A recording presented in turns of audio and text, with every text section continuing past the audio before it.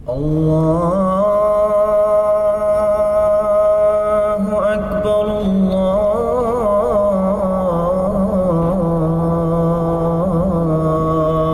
الله أكبر الله أكبر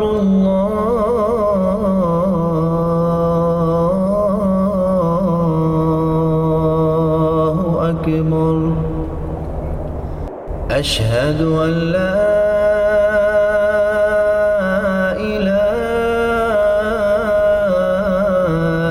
إلا الله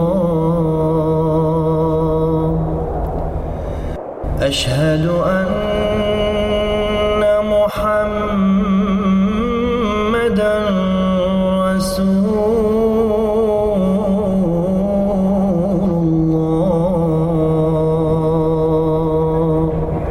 You're listening to the Voice of Islam Radio. أعوذ بالله من الشيطان الرجيم بسم الله أعوذ بالله من الشيطان الرجيم بسم الله الرحمن الرحيم. In the name of Allah, the most gracious, ever merciful. Assalamu alaikum, peace be upon you to all. Welcome to the Voice of Islam show with Monday's edition, and where we explore the beauty of Islam and its teaching. I'm your host, Imran Akram, and today in the first hour we'll be talking about why hate crime is on rise, and especially the religious hate crime, and what are the causes, and what is the religious perspective of the hate crime, and what is the solution. We'll be talking about this topic with our guests and also taking their opinion. You can always call us and give your opinion on this topic, and the number is 020-8687-787. You can also tweet us at Voice of Islam UK. So, in a world where we live today that provides itself on diversity and acceptance, it is disheartening to witness the persistent prevalence of religious hate crime. Now, our religion, a fundamental aspect of human culture and identity, has been both a source of solace and conflict throughout the history. While many turn to their faith for guidance and a sense of purpose, others have yielded religious differences as a weapon of prejudice and division. Now, according to a survey based on UK newspaper, the number of faith-based hate crimes was 8,730 in 2021 and 2022, an increase of 37% from last year.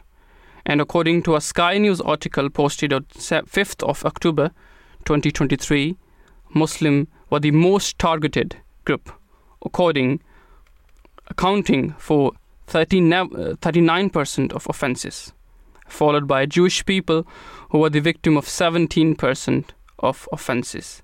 Now, the article also mentioned that Christians accounted for 7%, followed by Hindus and Sikhs, both at 3%. Now, the Holy Quran teaches Muslims to respect people of other faith. For example, it says there should be no compulsion in religion. This is chapter 2, verse 257. If we look towards the history of Islam, for example, the Holy Prophet, peace and blessings of Allah be upon him, in his time, when he was a leader of Medina, when he established his government there, he also signed the Charter of Medina with Jewish, pagans and Christians who were living side by side with Muslims. And in that charter, the Holy Prophet, peace and blessings of Allah be upon him, give religious freedom to every religion, whether a Jew, a Christian or a pagan. And they were free to practice their religion. Now, another example which we can find in the life of the Holy Prophet ﷺ was on the day of Hajjatul Wida, his last Friday sermon. He spoke about that every human being is equal in the eyes of Allah Ta'ala. He stated, all mankind is from Adam and Eve. An Arab has no superiority over a non-Arab, and a non-Arab has a non-Arab has no superiority over an Arab. Also, a white has no superiority over a black, nor a black has any superiority over a white, except by piety and good action. Now, this verse is, which is taken from chapter 2, verse 257, that there is no compulsion in the religion. This verse emphasizes that everyone has a right to describe or to act upon their belief. And it is not the place of individuals to impose their faith on others. Islamic teachings emphasize the importance of justice for all. Muslims are encouraged to stand up against injustice and oppression. And Muslims are encouraged to stand up against justice and oppression, including religious hate crimes. In Surah Nisa, chapter 4, verse 136, Allah the Almighty says, O ye who believe, be strict in observing justice, and be witnesses for Allah, even though it is be against yourself or against parents and kindred. Whether he be rich or poor, Allah is more regardful of them both than you are. Therefore, follow not low desire, so that you may be able to act equitably. And if you conceal the truth or evade it, then remember that Allah is well aware of what you do. So, to talk more about on this topic, we have our first guest from Spain, Imam Khalid Gonzalez. Assalamu alaikum, peace be upon you, Imam Khalid. Wa alaikum salam, Imran Sahib, how are you? Good, alhamdulillah. It's good to hear you and to talk with you. So, as we are talking about the subject, hate crime, and especially the religious hate crime, why do you think we are witnessing an increase in hate crime, including those involving religious or racial motives in various parts of the world? I mean, I think there are a few points. I would say, number one, there are people who are thrill-seeking. There are always people who are looking for a problem. Then we have those who act in retaliation. Mm-hmm. Okay, we have those who act through defense, and those who are mission offenders. So this is something that the FBI have put forward. This is their kind of analysis of why there are hate crimes. They say that the thrill seekers, they have an itch for excitement, and you can just imagine maybe maybe some people who've just come out from the bar have had a few drinks, and that's their way of releasing their adrenaline or whatever. But more seriously, we have those who, for example, who act in defense, and of course, this isn't a justification. Rather, this is a lack of understanding.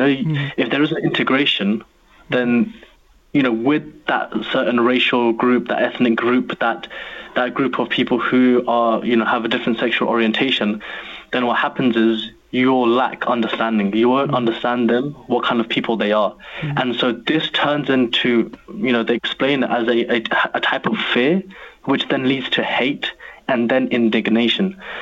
So they start off fearing something which they don't understand because they don't understand it, and that moves on forward to hatred, anger, and then that moves towards indignation. Retaliatory or retaliation is the type of hate crimes which are born of someone who stands up for his own nation or his own group, ethnic. I'm not talking about minorities. I'm talking about people who are the majority. For example, in America, after the 9/11 attacks, they said that the attack or hate crimes against Arabs and Muslims rose by 1,600%. Wow. And so they say a similar spike occurred in Paris in the attacks of 2015. So what this is a kind of a retaliation crime, a hate crime, but through retaliation, they see something happening, right? And they're being misinformed by the news and the media, and that is really the true instigator in all of this. And then they do this kind of these kind of hate crimes, and they try and retaliate. So these are the main reasons why that we're seeing so much. And obviously, I would say the strongest point of all of this is when you have a lack of understanding, and that, you know, we have very few people who try and learn, about the cultures, the religious values of others, and then this can turn into hate. Definitely. I mean, definitely.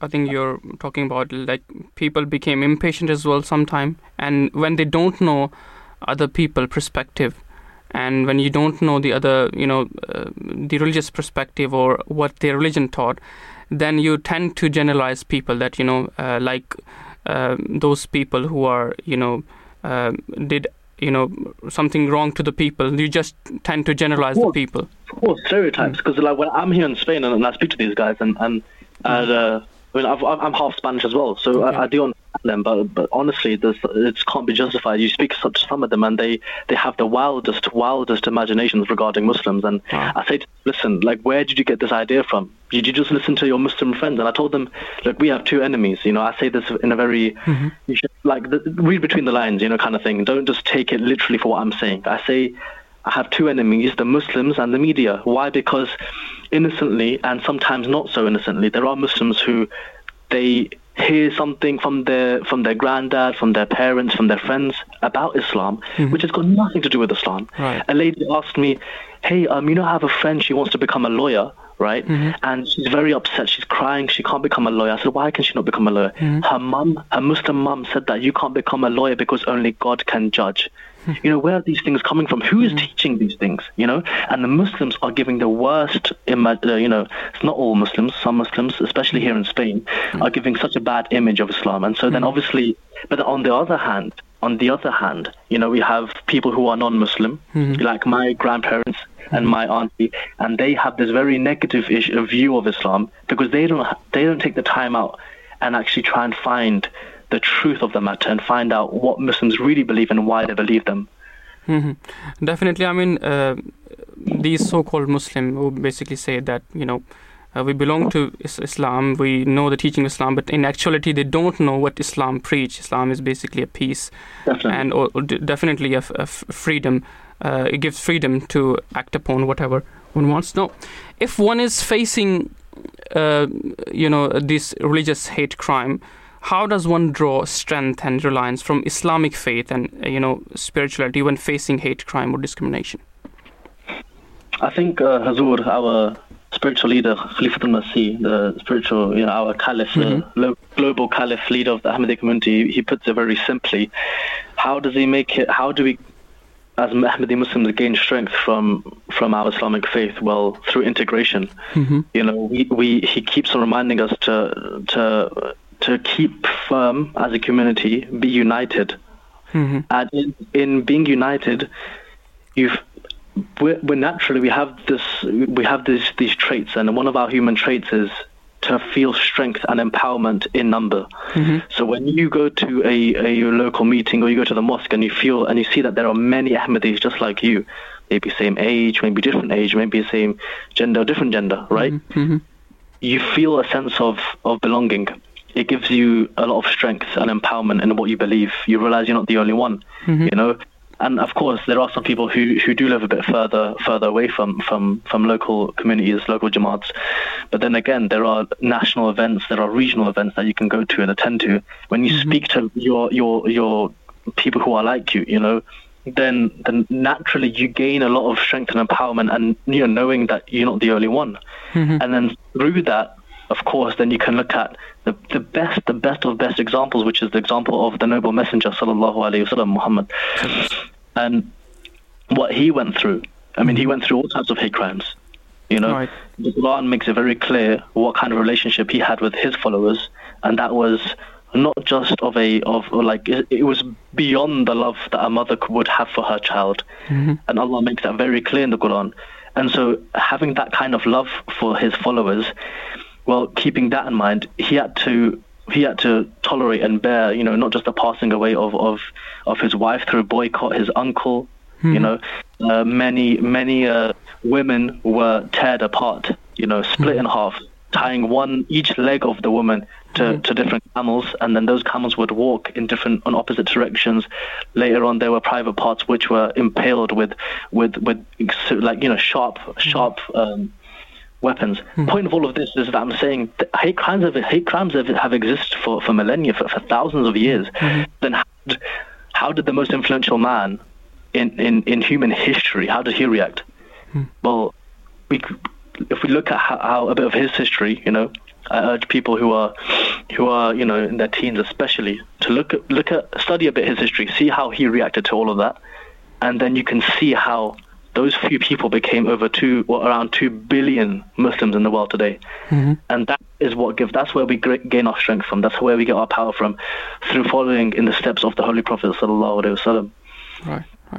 I mean, definitely if we look towards the life of the Holy Prophet, peace and blessings of Allah be upon him, he faced 13 years of persecution in Mecca, in his own, birth town. And then he migrated to Medina, and then, the people who were opposing Islam, they continue to oppose him, and they continue to continue to war against Islam. But I think it was his through prayers, and it was his moral conduct and belief in God, and that I think the belief in God is basically reason that he drive inspiration from, and the help of Allah. Definitely. I think people need to start valuing these things a bit more, because I feel like people don't understand the power of religion. Sometimes they think that it's something which is like a side thing, not so important, and everything else is what gives you power. God at the end of the day is who gives power, and that's why the Muslims now are 2 billion, and that started off with one man who didn't even know how to read or write. So I feel like if you really want to know how to gain some confidence in your beliefs, confidence in your identity as a Muslim, then the first thing you can do is trace your steps back and look at the life of the Holy Prophet sallallahu alaihi wasallam, and also the life of the promised Messiah alayhi salam. Definitely. Yeah. So how can communities and authorities effectively address hate crime involving children in the Islamic world, with a focus on rehabilitation and prevention? I mean, our community, alhamdulillah, is at the forefront of this. We just had an event, Prayers for Peace, and Hazur is he's showing the political world how to be effective in rehabilitating and preventing the cause for such crimes. So what you do is essentially you gather a lot of people, and you can do that in any social circle. You can do that at any social level.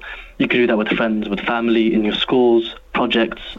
It could even be a topic that you speak of, Main thing is awareness, and that's what Hazur was doing. He did it on a bigger level. If you feel you can't do it on such a grand level, then at least, because I know you asked for what communities can do, but I think it's even more importantly, I think it's people on an individual level should know what they can do, and that is making people aware of the situation.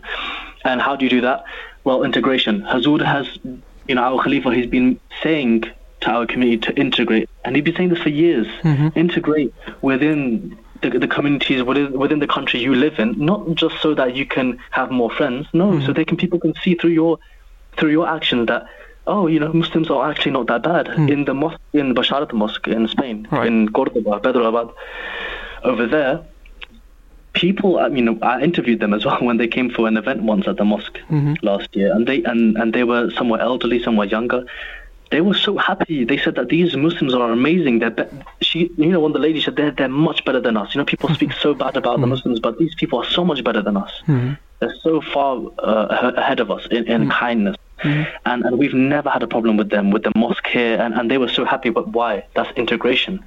So I think not only on an individual level, but also communities and authorities, if they try and find ways to break down these walls, include people within their social circle, and try and emphasize that Muslims are, they're humans, specifically speaking about Muslims right now because of the current situation, but also other situations too, of course, like racism and hate against people with different sexual orientations.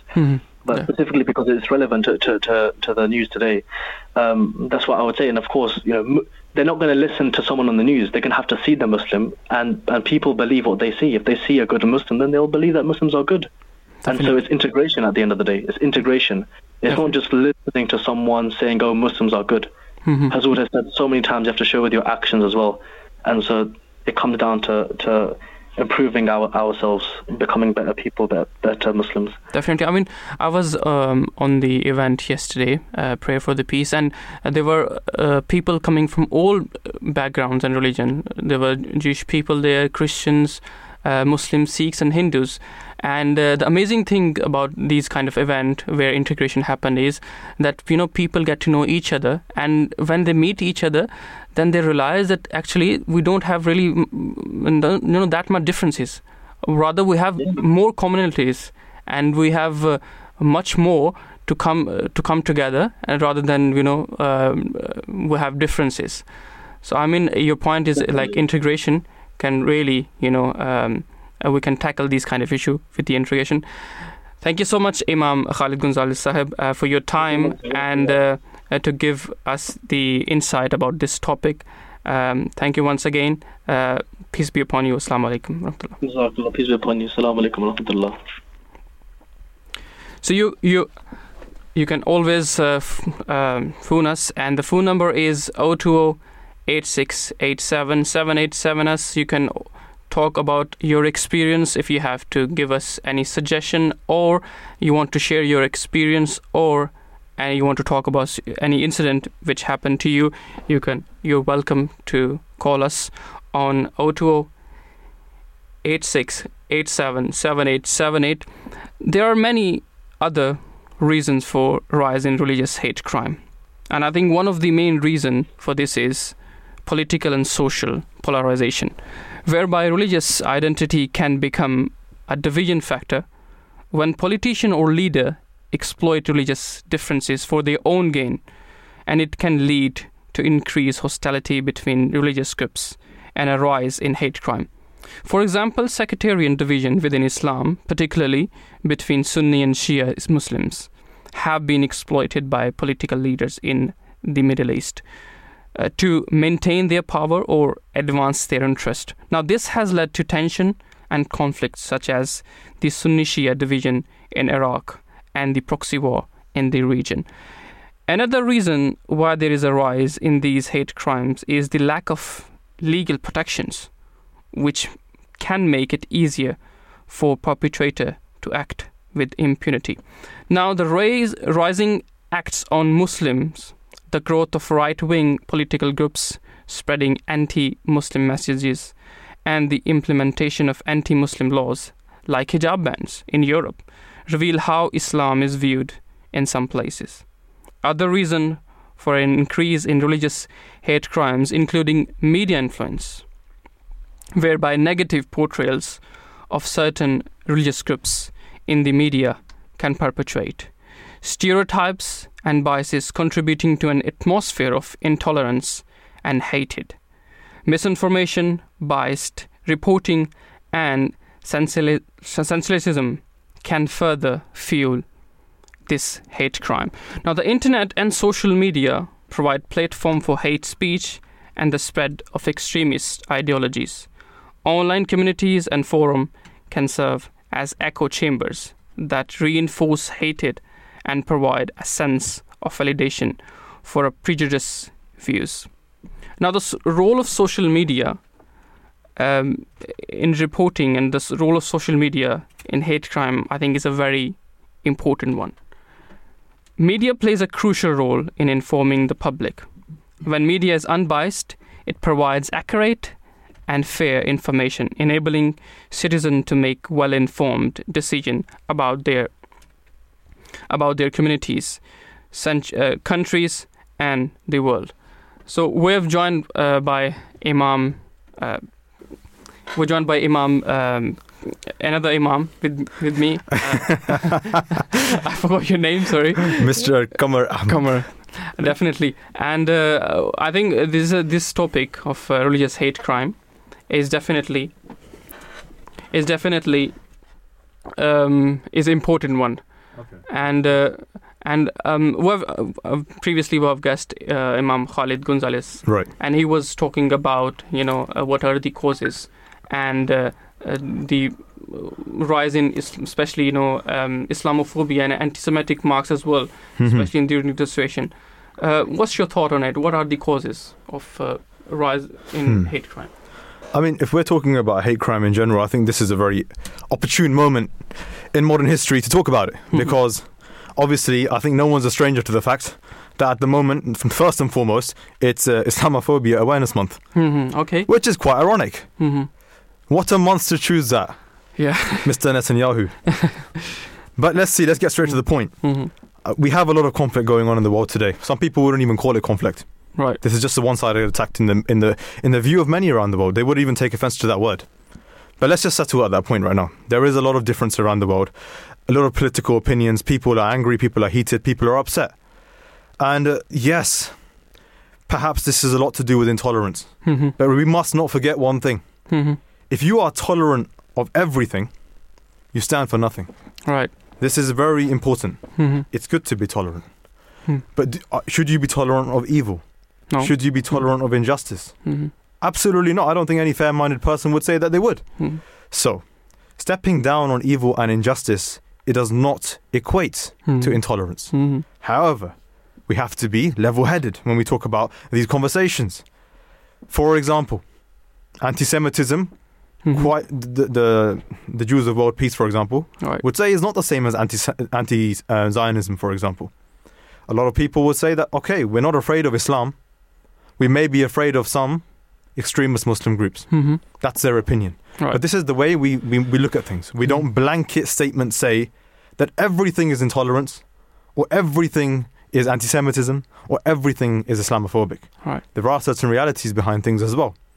Now, the current situation, let's look at it. And I think it's really important to talk about this from our perspective, from the theology of everything.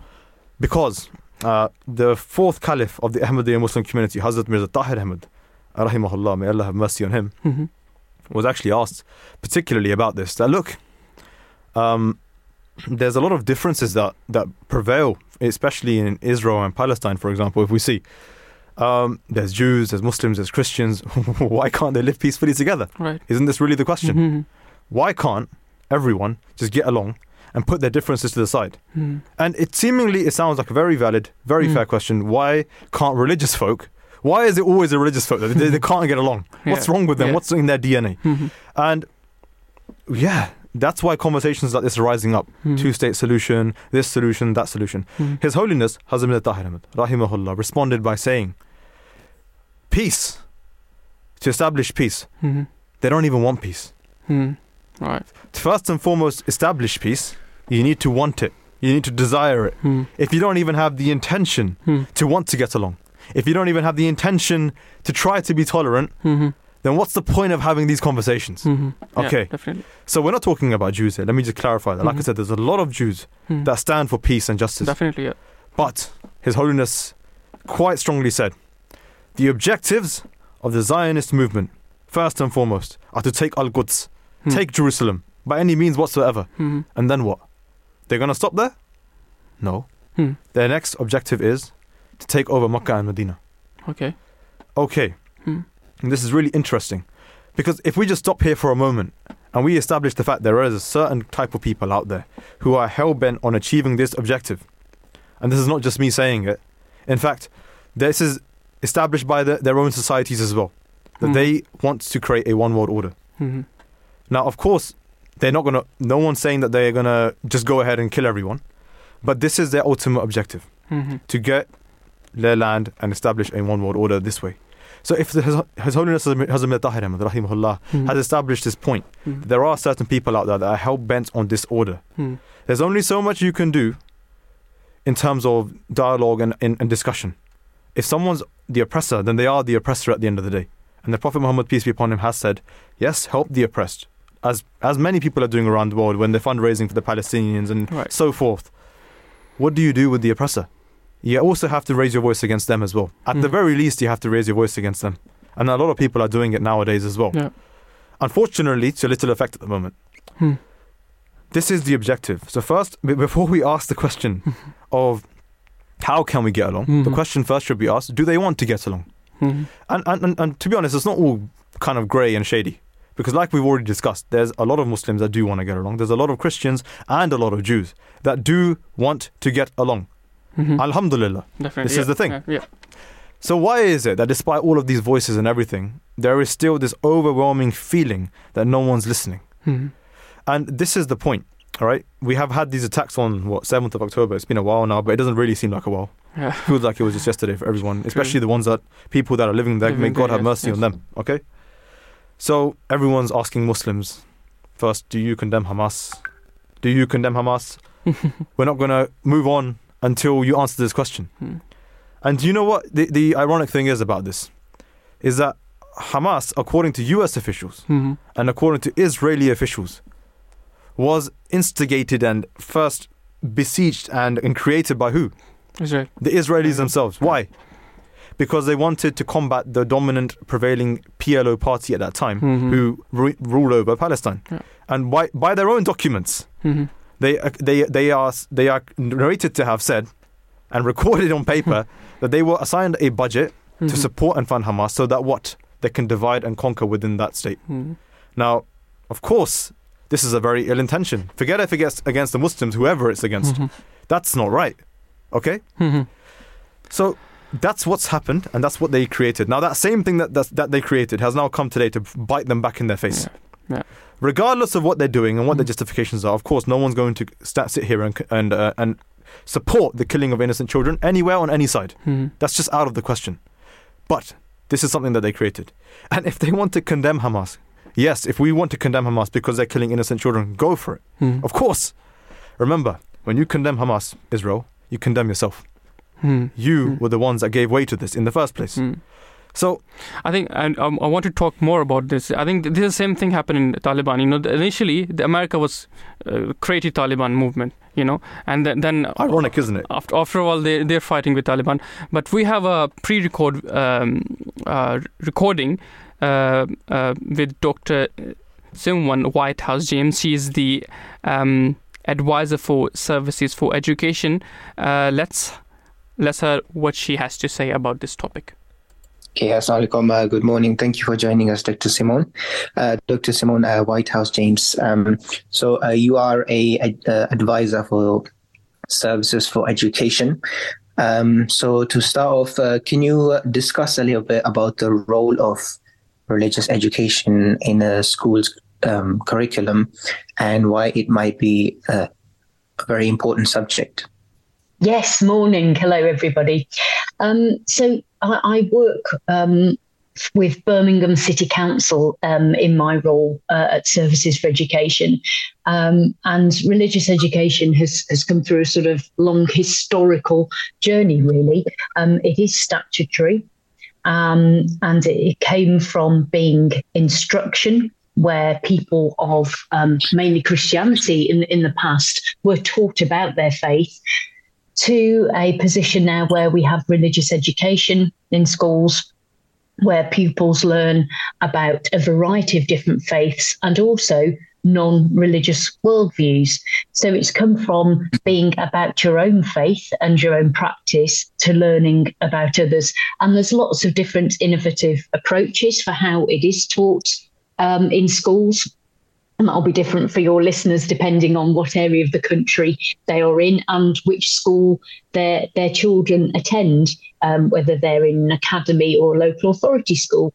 In Birmingham, we teach through a range of values or dispositions, which encourage pupils to learn about faiths and religious traditions and non-religious worldviews, but also about themselves and that ability to think about what their values are and how they relate to each other. So it is, of vital importance because of that, not only because of the knowledge that they acquire, but also those other skills that they develop in RE. Yes, definitely. I think critical thinking is very, very important. But doesn't that bring in the question that to what extent does that affect the child? For example, are parents usually okay with this, or do they sometimes have an objection that I don't want my child to, be thinking or learning about these other faiths? There is still the right to withdraw your child from religious education, and a minority of parents do. But I think the vast majority of parents see that it is of value for their child to learn about others. We live in a very global society, don't we, where we can, the switch, join and speak to someone in another country through technology, and the amount of students taking, for example, religious studies at GCSE has risen by nearly a third over the last 10 years. So that's sort of showing the value in it, and parental support for, their children studying that as a sort of wider view. And, there are sort of other surveys that have proven that the population at large think religion and worldviews is important in the school curriculum.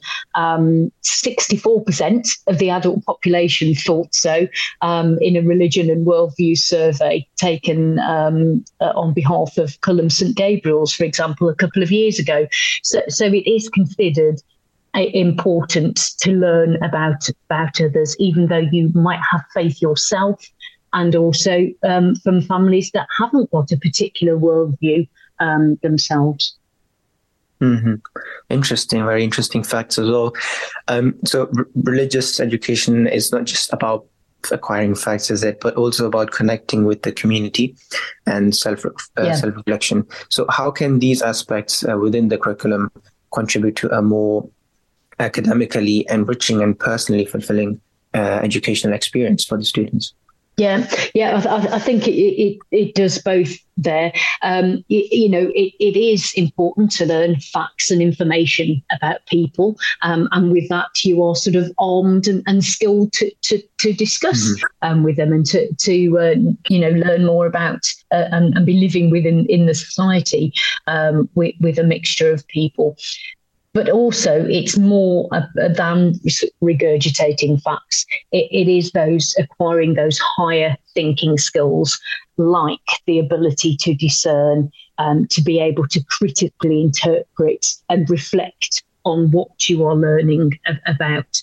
And I think from that, you get more engagement from pupils as they're learning religious education. And it's not only in RE that they learn some of these skills. But pupils are able to sort of think more deeply and reflect on their own values, their own thoughts. And I think because of that, they get a more sort of enriching educational experience than just, hey, I can just recite what the 5 pillars are. I know what a good warrior is. I know what happened, when the Buddha became awakened. There's more to it than that, and always has been, this sort of relating to your own personal experience. But I think more so now, different religious approaches and themes and syllabi are looking at that sort of ability to grow and nurture our pupils in the world where we are. So, they are bombarded by media, aren't they?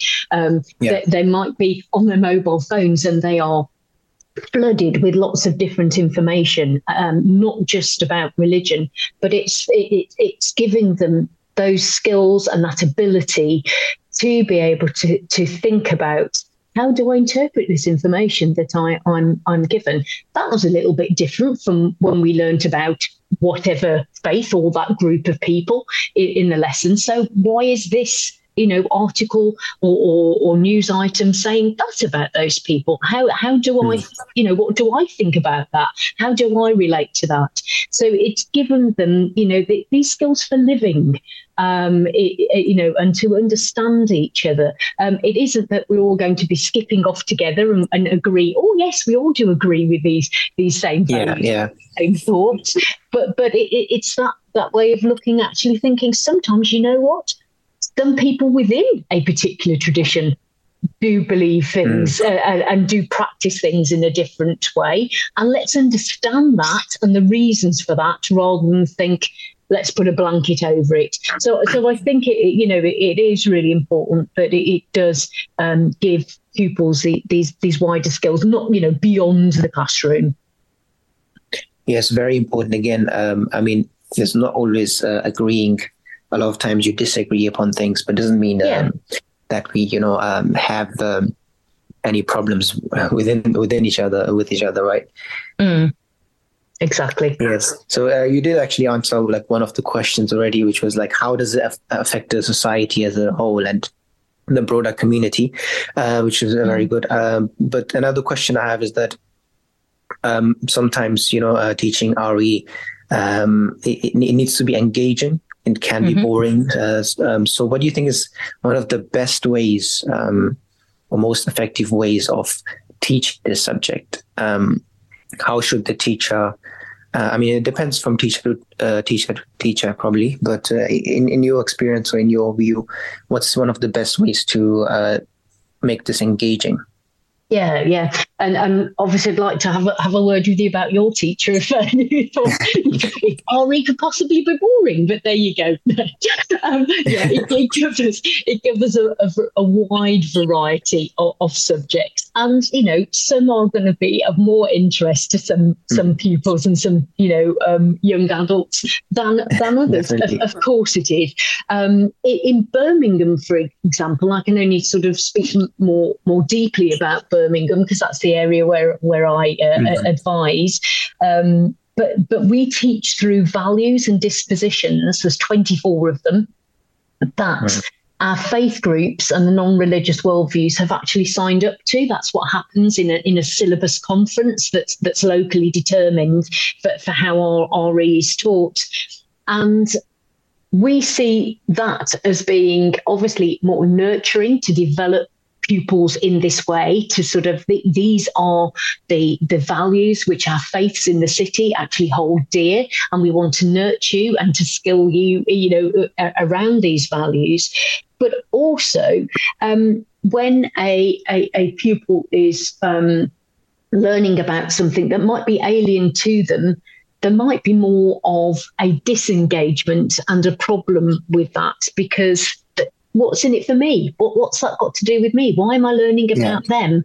I've got no interest in that. But if we come through a sort of shared common value, something that is the same with a particular faith group, even that might be different to your own, you can perhaps see some areas of commonality and see the reason for why you are looking at it.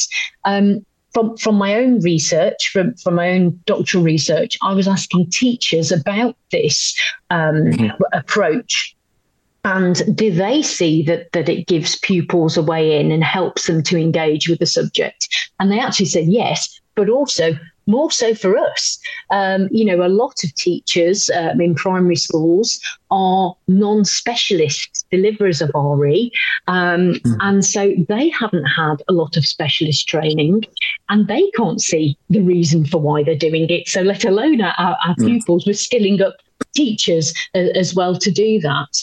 And I think, if you are bringing in, which you can do for RE, relate it to current events, get, discussion about something that might be in the news, make it really current, make it relevant to themselves, and why it's important, then they're going to be more sort of engaged and think, actually, this has got some meaning for me and I want to know more about it. So I think that's what we have always done throughout time, and that's what good teaching is about, really. Let's hope, you did have a better experience with that and didn't find it boring when you were at school. Yeah, very interesting again. So do you think... because obviously it's a matter of religion, there is going to be disagreement. Do you think teachers should have maybe some small debates within the class where some students may defend or speak about their own religion? Do you think this is a good way to kind of integrate education in this? Yeah, I mean, there are discussions throughout primary school and secondary school in classrooms about topics, within RE, and it is up to the teacher to nurture as to whether that they want their pupils to respond from their own perspective with their own religious tradition, or sometimes you can actually set up, a debate and get the pupils to research on behalf of another faith and to sort of play the advocate for those, so that then they're developing knowledge about another faith and they're defending it as well as part of that debate. So it does happen in numerous ways, with different activities in the classroom. And again, that's back to engaging pupils about RE and good sort of teaching techniques to get them to sort of develop this sort of understanding of different perspectives and to put themselves in perhaps other people's shoes for a little while and to understand what it means for them. Mm-hmm. You also mentioned that there's an increase of people taking an interest in this. Do you think in the future or in the near future, this will become a major subject? Because at the moment, it's not an important subject in schools. It's rather maths or science or even English. Yeah.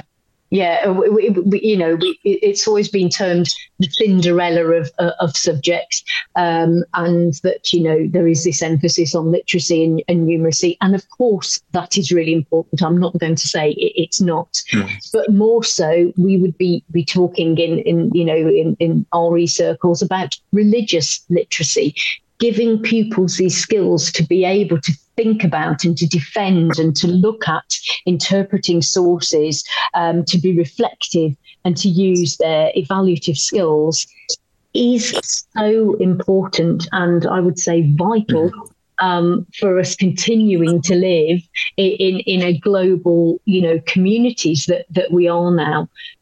So I hope it does continue to be of importance, and that people, do recognise this. Teachers see the importance of it. Pupils engage with it. It's that sort of bigger sort of shift that we need, don't we, to sort of say, actually, it is of importance, whether it is included in sort of bigger platforms and it's given the time in school and the support, that those are the sort of bigger factors here. Yes, I think, Islam and religion in general puts a lot of emphasis in interfaith discussions and, learning about each other, because, every human is different. There's different races, there's different religions, there's different classes in the society. So in this respect, how much do you think the government should play a role in this? Or the educational institutions to implement maybe more effective ways or kind of bring this subject a bit more up? Because I personally think, because we on the Voice of Islam radio, we only talk about Islam mostly. So I personally think this is a very important subject, and it's not given the importance it deserves. Do you think the government or the educational institutes can do something about this? I hope so. There are all-party parliamentary groups discussing religious education. There are national groups like the RE Council driving forward to sort of say how important it is. The landscape of education changes quite frequently, but I think that although there is this movement from the sort of below, as it were, from faith groups saying how important it is, from parents recognising that there does need to be, that wider support. For example, sort of training specialist RE teachers, or having, training for non-specialist teachers available. That's really important, because then, with teachers being skilled, you can do different things in the classroom that then has a knock-on effect for pupils, doesn't it? So that there are sort of ripples all around this in terms of where we can go and sort of move. But there are those sort of structures in place. Things take time, don't they, to have an effect? Yeah, definitely. And just lastly there, I feel like the religious knowledge of the general public is not that good, or that there's few people which are very learned in their faith or in other faiths. Yes. So I feel like the RE system in the schools is maybe not. It's not good enough. Obviously, it's not been given the importance yet. But do you think that there can be a change in the syllabus that can improve this, or do you think maybe the courses can be prolonged? Any advice on this, if you would be asked? It's a difficult one. That one, pupils do opt, in some schools, to sort of, technically, I'm using my air commas here, drop religious education and religious studies at GCSE. In other schools, they encourage pupils to take it on for longer. So in a secondary school system, someone might only sort of have access to religious education lessons for 2 or 3 years then. So what happens after that? But they would have got a good grounding through that.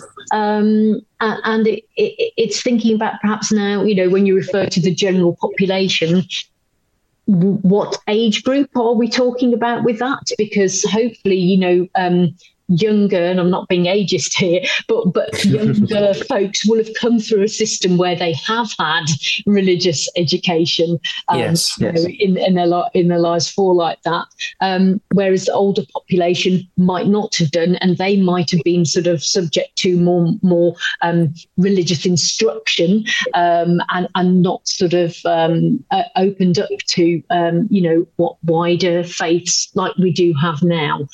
So there is a historical sort of chain with that. But again, it comes back to, doesn't it, the support and the value for religious education itself, and going back to, it's not just about regurgitating facts, and those wider sort of ripples and skills that we can develop in young people, not just for the value of society, but also as an intrinsic importance within itself. So I think that's where the sort of shift has to take place. Yes, very well put. Thank you very much, Dr. Simone.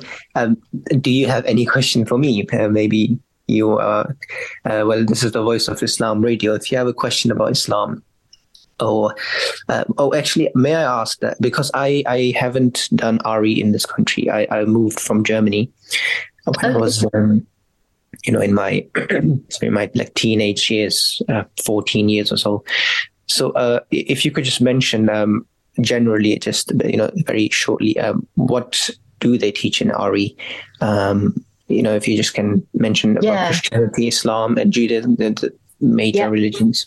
So there is a system within, and according to law in Britain, that religious education is locally determined.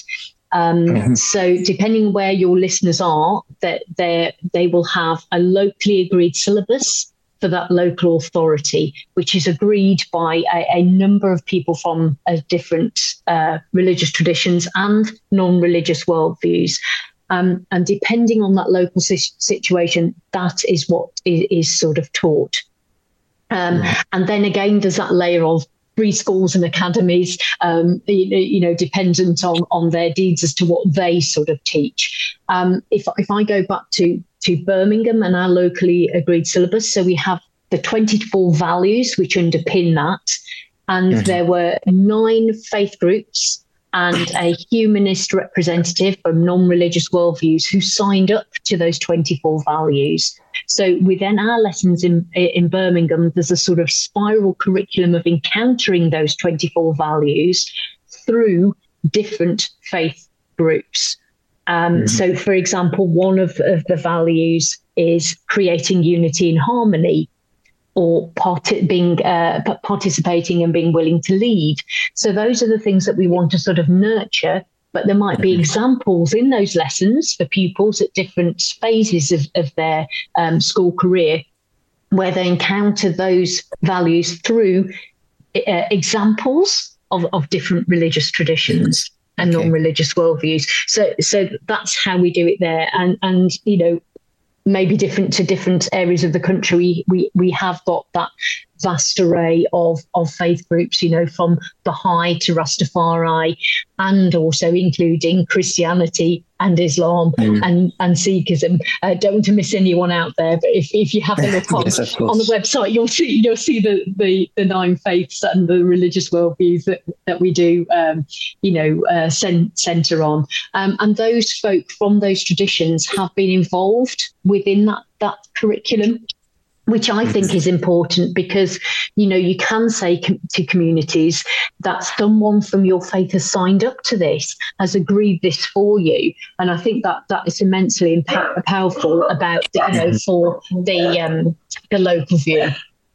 Yes, great. Thank you so much, Dr. Simone. It was a pleasure speaking to you. That's all from my side. If you want to have any last words, or we can just close on that. No, thank you very much. It's been lovely to have the opportunity. Great. Thank you so much. Have a nice day, and hope we see you again on the show some other time. Thank you so much. Have a nice day. Bye. Thank you. Take care. That was Dr. Simone Whitehouse, who was telling us, Imran, a little bit about the importance of education and how educating yourself with the right mindset and the right perspective and the history of those around you will, of course, definitely help us to gain a better understanding of how to live alongside one another. And I think this is absolutely on the point. It's really important for education to happen. I mean, when you're scrolling around on socials, you often see it, where there'll be a Muslim or a Jew, especially within this particular scenario, who's admitting to the fact that they learned a little bit more about the other side, and they felt like they could really understand what was going on and what the history of each side was. And I think one really kind of beautiful example of this, I don't know how many people have actually listened to it, as Bassam Youssef's interviews with Piers Morgan. I think his approach has been pretty good and pretty enlightening, where he's actually done that. He's actually gone there and educated himself, obviously with his in-laws being from there, educated himself on both sides of the story, and he has the empathy where it's needed, and of course he puts his foot down where it's needed.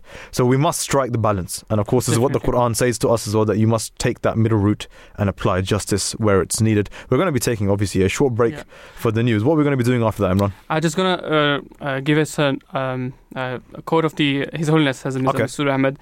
He said, the true Muslim firmly believes that all the humans are born equal, and that regardless of differences of belief, the values of mutual respect and tolerance must be firmly embedded within the society. In the next hour, we're going to talk about Prayer for Peace, event which happened yesterday.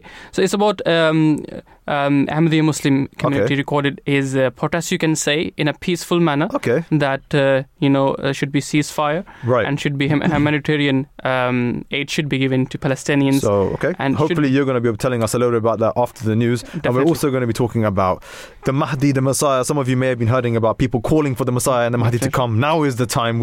Muslims need the help. Where is he? And what are we going to do with him? We're going to find out all about this straight after the news, which is right now. All right, we are back for the Drive Time Show, and we're going to be here now with you for one other hour. And let me tell you right now, this is about to get a little bit interesting, and it is a live show. So 0208 687 7878 is the number that you must use to call in if you have any views that you want to share with us right now. And we are going to be talking about Imran.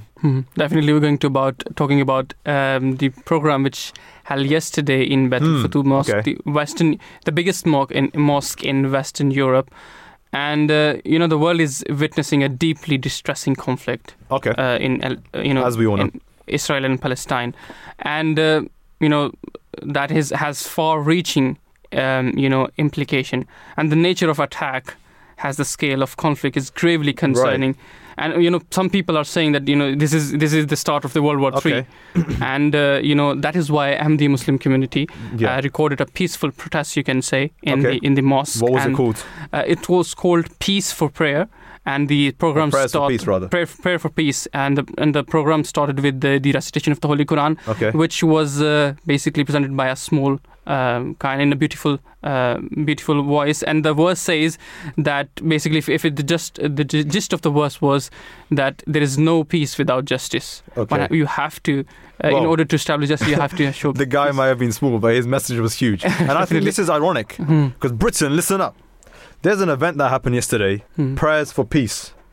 And everybody talking about trying to establish peace. Even Rishi Sunak stood up and said we need to come to a sustainable solution and ensure the lives are protected of innocent civilians.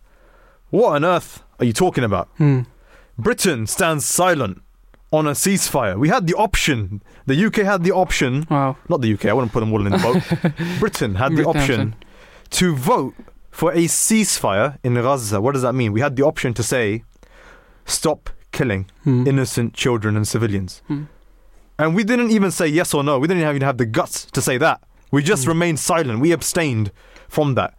How on earth? I think the news that we just listened to, someone said, this is the time for action and deeds, not words. So there's absolutely no point in anyone, whether they're a politician, diplomat, citizen, to stand up and say, we need peace now, we need to protect our civilians, and then when the opportunity finally comes for some sort of warfare to stop, we just don't do anything about it. I mean, when Ukraine and Russia war was happening, lots of politicians were saying that we have our moral duty to condemn Russia.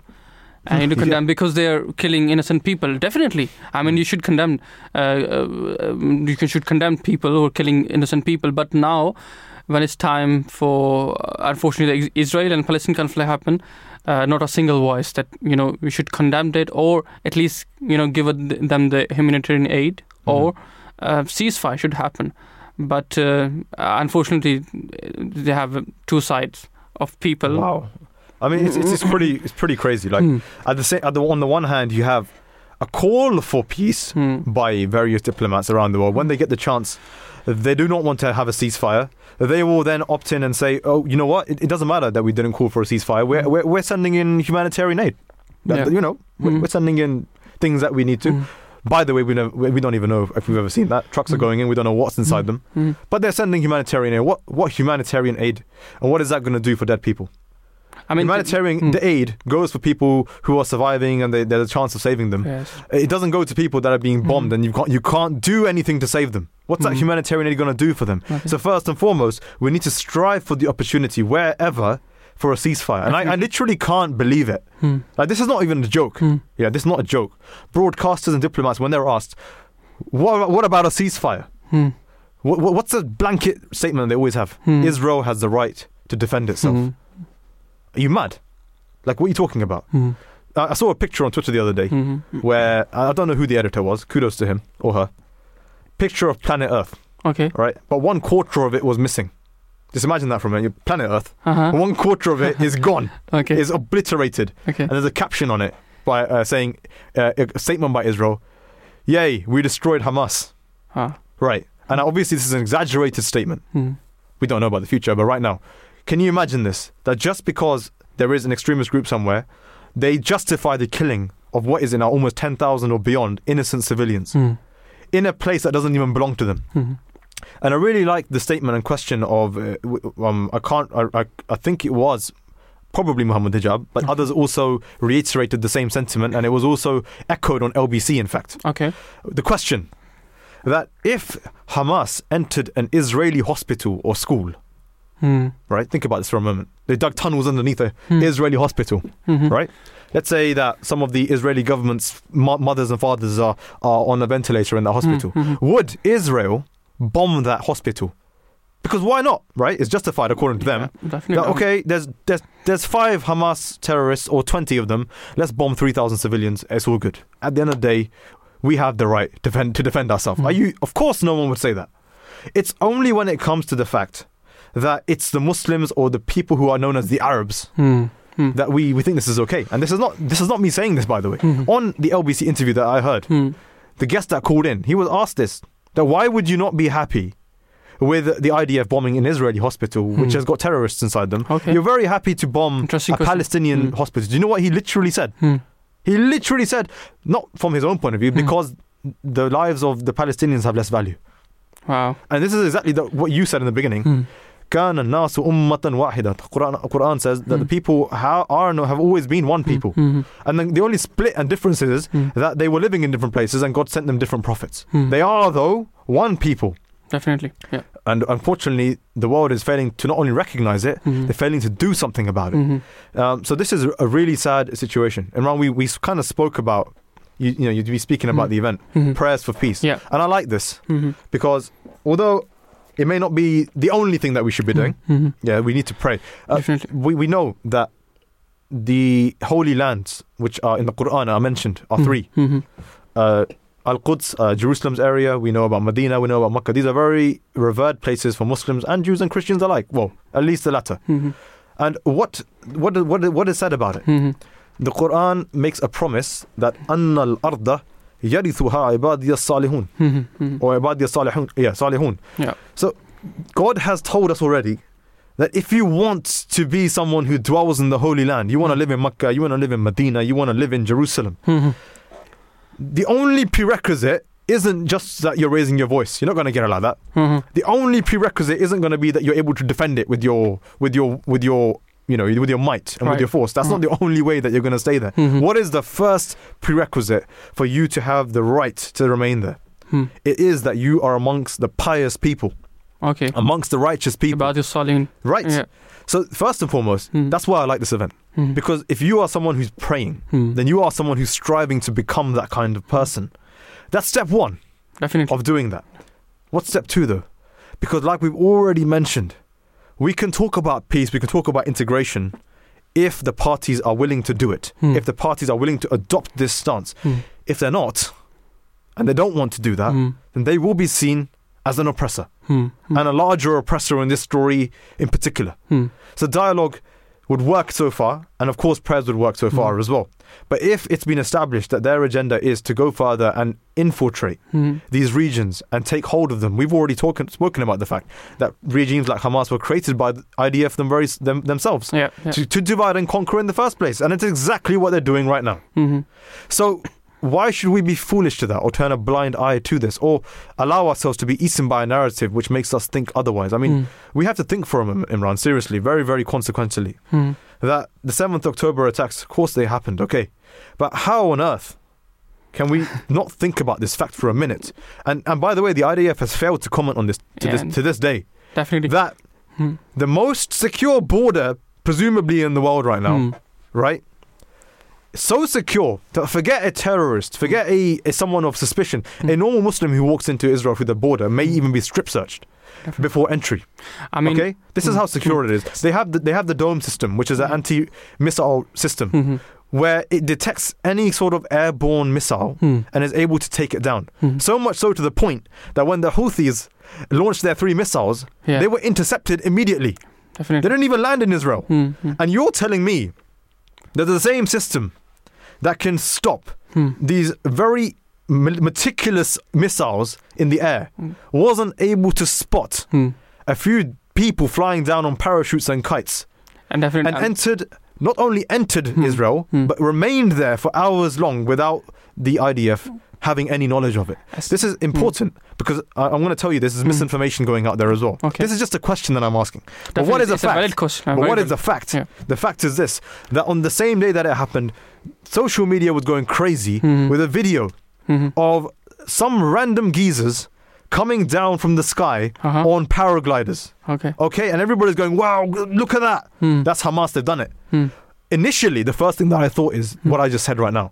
How on earth have they managed to do that without being seen or spotted? But I was wrong.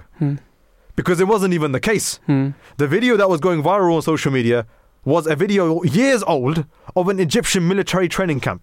Had absolutely nothing to do with Hamas whatsoever. So only time will tell now what exactly happened on that day. And I think it's a valid question to ask. Of course, we're not going to jump to conclusions at this moment as to exactly who did what and why what happened. But one thing is very clear to me, that we know that the IDF established Hamas. Why? Initially to divide and conquer. And they are looking for opportunities to do that. How can you do that? Israel can't today stand up and just invade a country just for the sake of it, just out of pure anger. Why? Even though they have absolutely no guts about them, the international world would still stand up about it and say something at least. But if it happens to be the case that from the other side, a so-called extremist organization throws a few sticks and stones, then they have the justification to go in and destroy that land. And this is the regime. Now, like I said, time will tell. Is this what happened? Or is it how it was reported? We don't know. We have heard reports even And there's no way to justify either side at the moment. Mm-hmm. The party that happened on the 7th of October, the attacks that were taking place, exactly what unfolded. And it's not me asking this, by the way. Go to Piers Morgan's interviews, go to the Bassam Youssef conversations, the Muhammad Hijab conversations. They were asking the same questions. They were asking the same questions that exactly what happened on that day. Because there are certain reports that say, of course, and we know this, that Hamas took the hostages. Okay. And so they even killed some of them. Mm-hmm. Okay. Then there are certain reports, number one, of course, by Hamas themselves, and by some of the captives, some of the hostages that were released. Saying what? Mm-hmm. That we were taken captives by Hamas. Mm-hmm. Why? First of all, why? Mm-hmm. Because Israel also already has hostages of the Palestinian people. Okay. So it was being done. I'm not trying to justify this. I'm telling this from their point of view. Okay. We're not trying to justify this. We're telling you this from their point of view. Definitely. That they did this because if they had their hostages, they can bargain hostages and get their people back and negotiate. This was it. They didn't want to harm them. This is what they're saying. And what happened? Israel, according to their own accounts of these hostages, what did they say? They said that we were taken as hostages and the IDF did not want us to be taken as hostages because they knew if Hamas ends up having hostages, they have leverage. So what did they do? They started shooting us. Israel shooting its own people. And you know how videos of people on the 7th of October, after that, people being put into in the back of trucks, women, men, youngsters. Yeah. And originally it was alluded to that, oh, look at what Hamas has done. They've shot them, they've injured them. These same hostages come out and say that we were shot by our own military and Hamas was taking us to the hospitals. Wow. Now, I'm not saying in the bigger picture that this is exactly what they may have done. There are so many different reports of what happened. Some are going against the media narrative. Some are supporting the media narrative. There is so much information and misinformation out there that it's just quite difficult to decipher what's going on. What we do know is that people are standing out and they're speaking about it. And in fact, I think we actually have some interviews as well, don't we? Definitely. Before going that, I just wanted to raise a fundraising appeal which is happening today between 6:30 to 8 o'clock, and you can donate some money according to your means at www.mercyformankind.org. Definitely, I think the people who are suffering in Gaza, the Holy Prophet, peace and blessings of Allah be upon him, said in one of his hadiths that if you comfort your Muslim brother, Allah will comfort you on the day of judgment.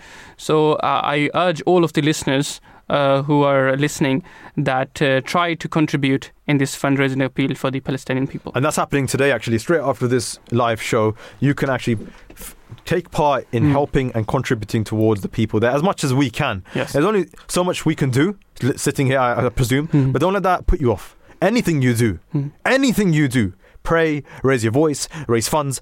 Don't let anybody put you down for doing it, saying, oh, what's that going to do? It's not about what it's going to do. You are doing it for your ajr, for your own iman.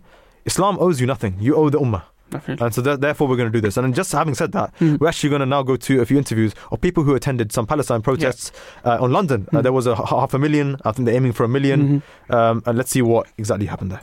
A message to the world, a message to our brothers and sisters in Gaza. And if you have anything for the politicians here, what would you say to them? As a mother, as a woman, why does that affect us so much? I mean, we spoke about this, right? Yes. Why is this so close to your heart?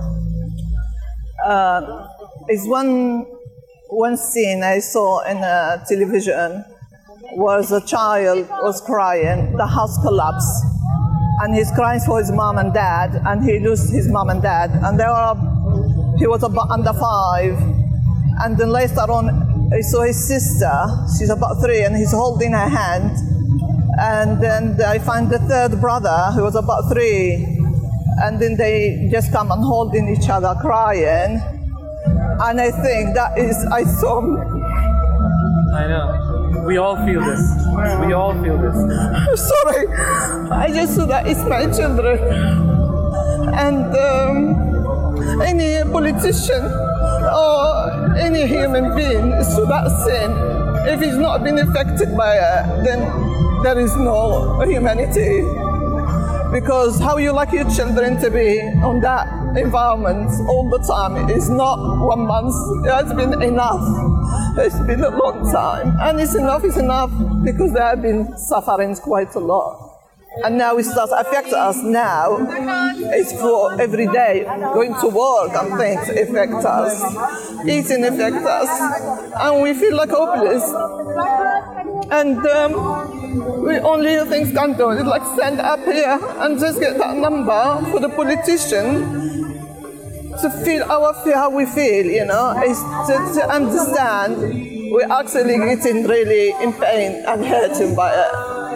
So they're responsible for to ease the misery for us and for these children who are actually losing their mom and see that each other into pieces in the floor.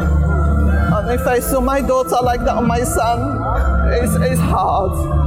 If you could send a message to anyone in Gaza, what would that be? What would you tell them? I just ask God just to bring some peace for these families, and we're always with them. Although we are not there, we are here, but we wish if we be there. They are on our hearts, and I feel like I'm guilty, like I'm done something for them to have that life, but I done nothing. But I feel like we all contribute, you know. They are not unlucky, they live in that life, but it has to stop. We are with them, you know. Thank you. Thank you. Thank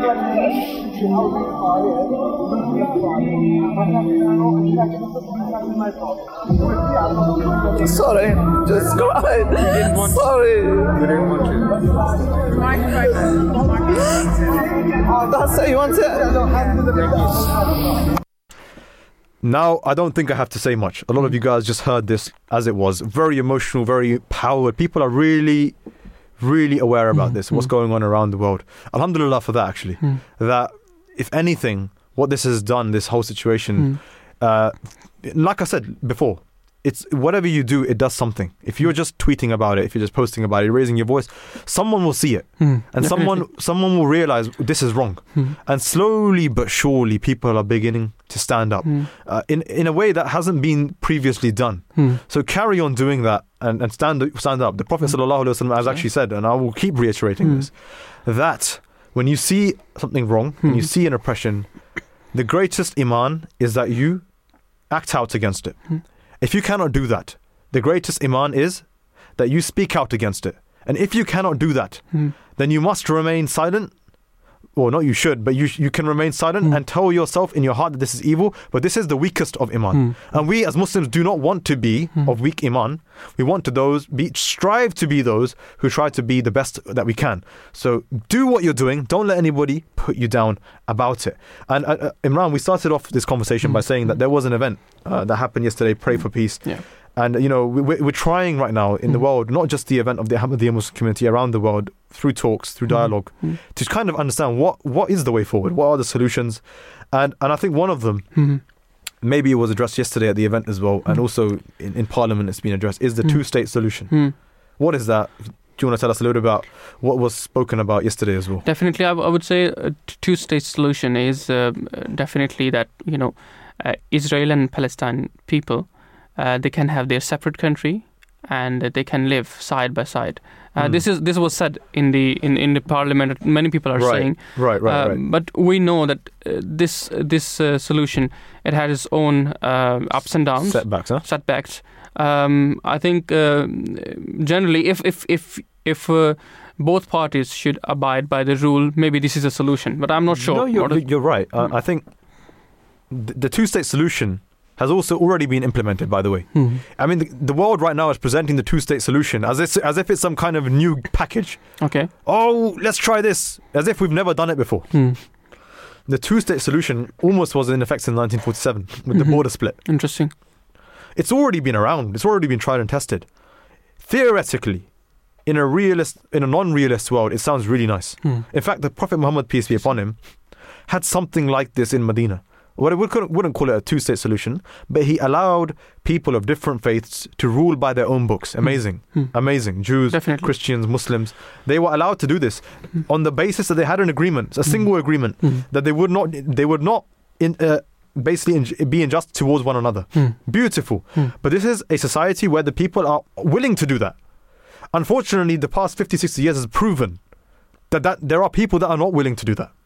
And so you have to live in a realistic society. Of course, who wouldn't love a two-state solution? Definitely. But why is it not working? We have to think about it. Is it just because there is an offender and someone who's being offended, and that there's an injustice? Partly, of course, yes. The 1947 border happened, and people, Zionists, were still allowed to encroach upon the already agreed upon borders. Yes. That's the first oppression. What was wrong after that? The UN, Britain, who literally started this treaty, sat there and did nothing about it. Absolutely nothing. To the point where I don't think much has changed, because we've already mentioned that they're not even down to vote for a ceasefire. So not much has changed with the sentiment of what's going on. So understanding this, how much hope do we really have that if we actually establish a two-state solution realistically, who is going to be there to ensure that it stays like that? Because the past 50 years have proven that it won't stay like that. That's a big question, yes. You can do it, you can just do it. Okay, two states, bang. 100 years from now, who's going to ensure that it's going to stay like that? And this is the problem. There's no one, because the past 50 years has proven that there isn't really anybody who's really going to step down when things get heated. Unfortunately. Unfortunately. Like I said, we've got the examples before us right now. So this is the real question. We need to be very realistic. If, number one, the UN, the West can stand up when it's needed, that's what we need to see. Number two, Muslim countries. What on earth are you doing? You're not even standing up for your own people, right? And I would say this from the point of view that Muslims are not only obliged to help Muslim nations who are oppressed. We can see Khalid bin Walid, Ibn al-Jarrah, Tariq bin Zayad. They helped people who were not even necessarily Muslim. Yes. It wasn't even a question of, is this guy a Muslim? Do we need to? It was just a question of, this person's oppressed, let's help them out. Definitely. Tariq bin Zayad burnt his ships to save Christians. It wasn't even a question of this. So the Muslim sentiment is also not there. And what's going on? The Quran says that those people who involve themselves in usury and riba and interest and lending money and this and that, فَأْذَنُوا بِحَرْبٍ مِّنَ اللَّهِ وَرَسُولِهِ. Be prepared for war with Allah and His Messenger. Why is it such a serious sin for a country to involve themselves in lending and taking money, which involves themselves in being in a capitalist interest debt? Why? Because when you do that, you become the slave of that person that you owe money to. And we can see with the Muslim countries, that is exactly what's happening today. They owe the West, they owe Zionist states, and they can do absolutely nothing about it. To the point where it's been said in the past few weeks that Israel is in talks with Egypt. To say what? That Egypt, oh dear Egypt, you owe us $20 billion, but you know what? We're willing to forgive that if you do one thing. If you open up the Sinai desert and let the Palestinians get kicked into there and live in a tent city, just like Moses was kicked out into the Sinai desert. Yeah, our own people. Do that to them. And this is how people who are inflicted by debt and usury are then become slaves of those people who are the oppressors. And in turn, Allah decrees upon them war because of that. So Muslim countries really need to wake up and put their financial vested interest to the side. There are some, I would say, that have stood up a little bit. And we can see that they're being conscious of the fact. But we can do better. Definitely. Muslims could do far better. Definitely. I would say, there are a very interesting story. I've seen people saying that there is a rise in anti-Semitic marks against the Jews. But you talked about Tariq bin Ziyad and conquering Spain. And actually, in the golden age of Islam, Spain, it was considered one of the safest place for the Jews. And a Muslim state. A Muslim state. And Jewish and even Christian coming all around the Europe and taking refuge in the Muslim Spain, Andalusia. It was not only a safe place for Jews, let me tell you this. That 600-700 year period was amazing. Definitely. It allowed science, history, astrology, astronomy to flourish in that region when everyone worked together. Everyone remembers it to this day. Wow. It can be done, provided you have people who want to live together. They want to have the peace. Definitely. If that's not the case, then it's not the case. And the world leaders need to do more to ensure that when oppression comes at the doorstep of anyone, we stand against it.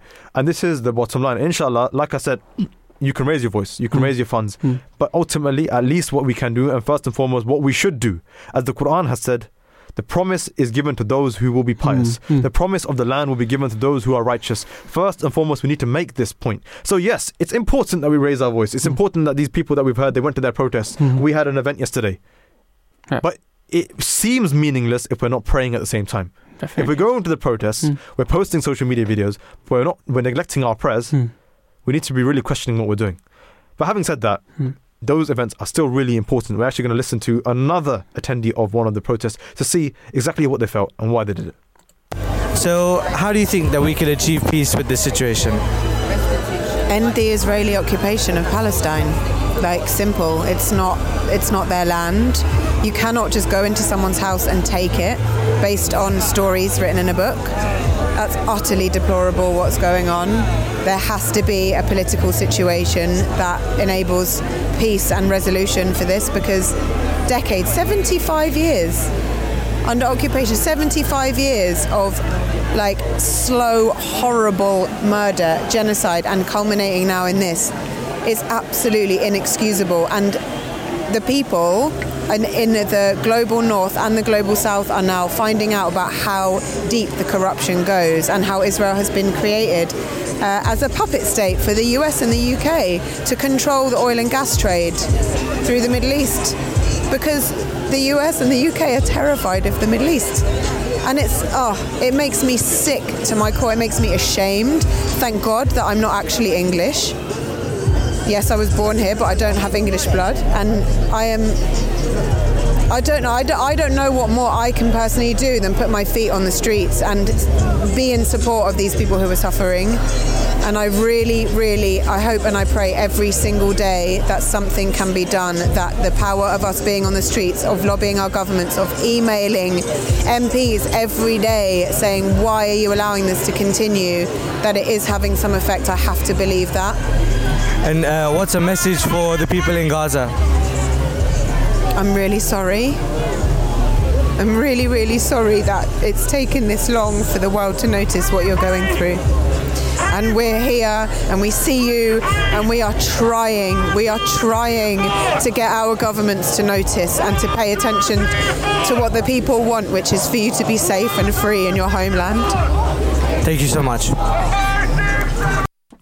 Honestly, I don't think, like I said, sitting here, I would probably disastrously fail to echo the emotions of these people. Definitely. Yeah. I just can't do it. You've heard yourselves what it is. I mean, when you place yourself in the position of, people dying in Gaza, if my sibling or my mother die in front of my eyes, definitely I would be devastating. And I think the thing is Israel not understanding this point, that they are making more terrorists. Well, I wouldn't even call them that. Terrorists. But you're right. Because what you're doing is you're just killing people randomly, and they have nothing to do. No, you're and then absolutely right. And their whole life they're gonna think about that, and they're going to be one target of them. Come on, destroying. If you as a child grow up knowing that an army killed your mother and father when they were innocent civilians, you are going to be angry. And we don't want a society like this, by the way. We don't want this Nick for Nack society. Definitely. Let me get you back. Let me get you back. Right? The Quran also, of course, doesn't support this. It says that forgiveness is better. Islah is better. But this is a whole other topic. And of course, inshallah, we'll come to that. We're gonna obviously carry on with this. And I don't want this whole topic to be about doom and gloom. Let me be honest with you. We need to still have hope in this society, and we need to, as Muslims, look back at history as well. We know that right now, innocent kids, everyone's watching it. You watch a video, you see a child being decapitated. You see a mother crying and wailing for their lost child, right? I've got kids, people have kids, people have family, and you assimilate that when you come home, you feel it. And it's undescribable. What can we see? We know that this has happened before. Fir'aun, who was the person who was in the time of Musa alayhi salam, knew that a prophecy was there, that a child would be born who would bring righteousness and put an end to idolatry, and the Pharaoh was afraid of this. So what did he do? He knew that whoever this person will be is going to be born from the young boys. Yeah. So he started killing all of the children. Pharaoh started killing all of the young boys in and around Egypt. And this was his plan. He planned. But what did we forget? Allah plans better. Do you think that God wasn't watching him? That Pharaoh was just getting away with it? Even the people at that time must have felt helpless. That this man, Pharaoh, is killing our kids. We can't do anything about it. What do? We can't protest. We can't fight back. We're too weak. But they had faith in Allah. And what happened is that Pharaoh forgot to kill a certain place. He forgot to kill the kids in his own house. And the person that uprooted him, who became Musa alayhi salam, the prophet of God, grew up in his own house right before his eyes. So God plans. We just need to trust in his plan. Of course. Makaru wa makarullah. Wallahu khairul makirin. So Allah is there, provided that we are righteous and we pray to him and beseech him. So there is always hope, and we are patient and we have faith in the fact that those children and innocents that passed away are with Allah and they have received their martyrdom. But those who have oppressed must never forget that they will be called out sooner or later. And this is something that as Muslims we have patience on. And more hope is on the way. Because recently I've been seeing on social media people singing songs, people singing chants, especially in Iran. You can go and check this out online, by Lebanon, the way. Small kids. And Lebanon. Yeah. Salam ya Mahdi, ya Sadiq al-Wa'adi, Mata ya Sayyidi. And they're chanting that, oh Mahdi, oh Savior, when will you fulfill your promise of arrival? When will you come and save us? And Imran, this is profound, because we're talking about two-state solution. Some people are going as far to say, forget two-state solution, all-out war. Okay, but is there another solution out there?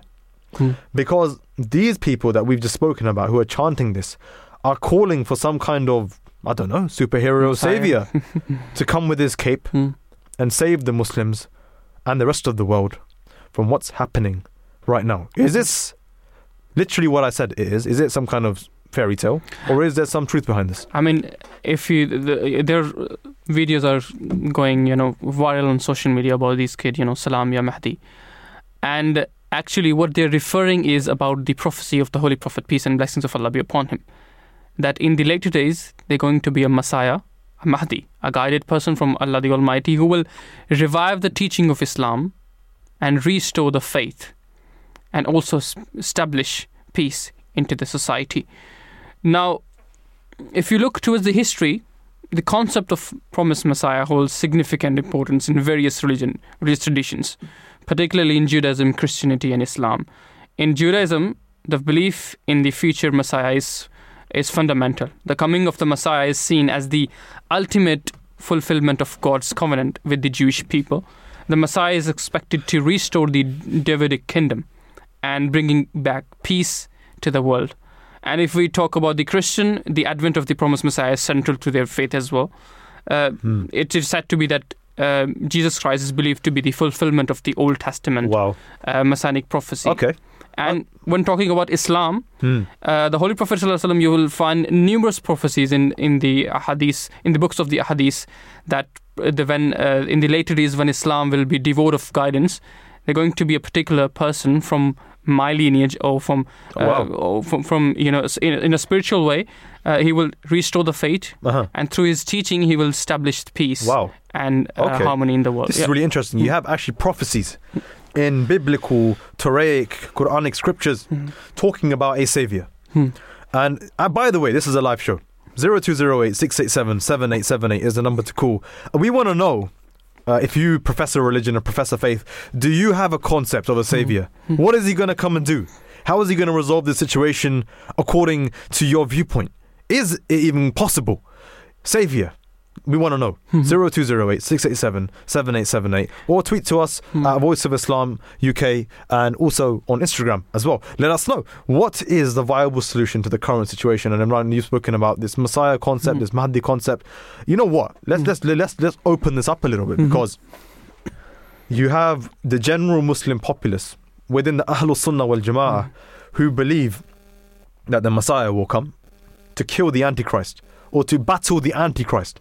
What do we know about the Antichrist? We know a lot of things about it. We know that it's going to be some kind of deviant, deceptive force that is going to be, according to many narrations, be accompanied by 700 or 70,000 Jews. Obviously not actual Jews that believe in God, but this Zionist kind of straight ideology. Definitely.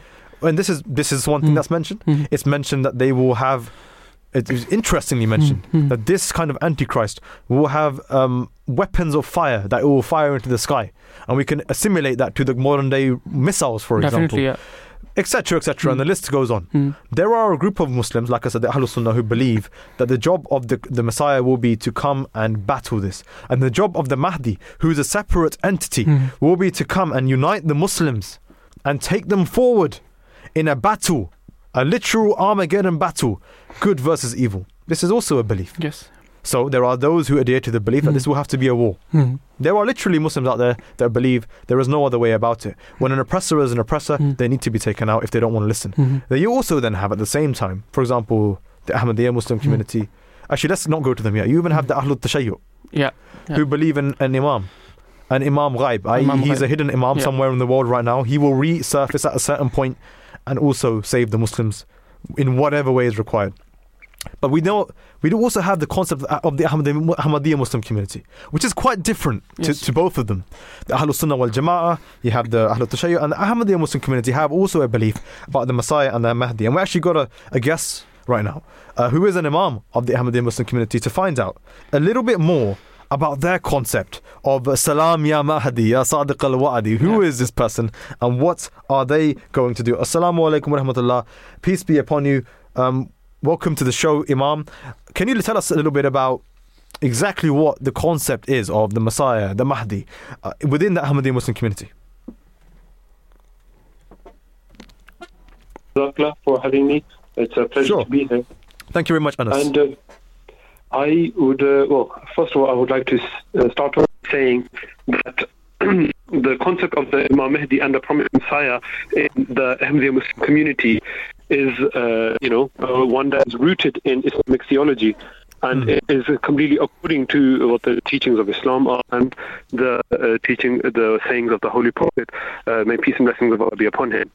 So, the Holy Quran states regarding the advent of the Prophet Messiah Islam, it like the prophecies of the Quran prophesies that a reformer will come in the latter days. The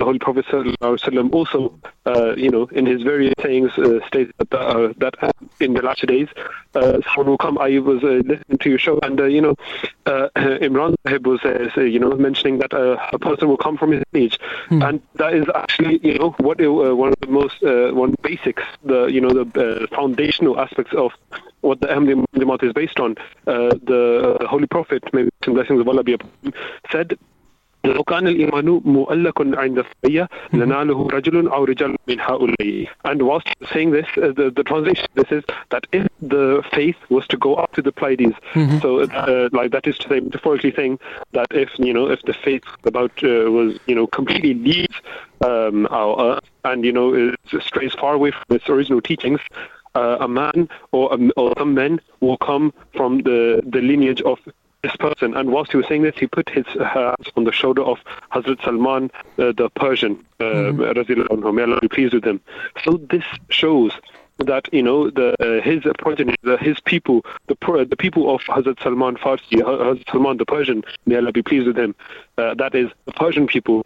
They will be, someone will come from of Persian lineage, Persian heritage, and this person will be instrumental in bringing a revolution, a renaissance, if you will, in Islam, to bring back Islam back to its original teachings. And that, I would say, in a nutshell, actually, is the theory and the theology of the Ahmadiyya Muslim Jamaat is with regards to the promised Messiah and Imam Mahdi of the latter days.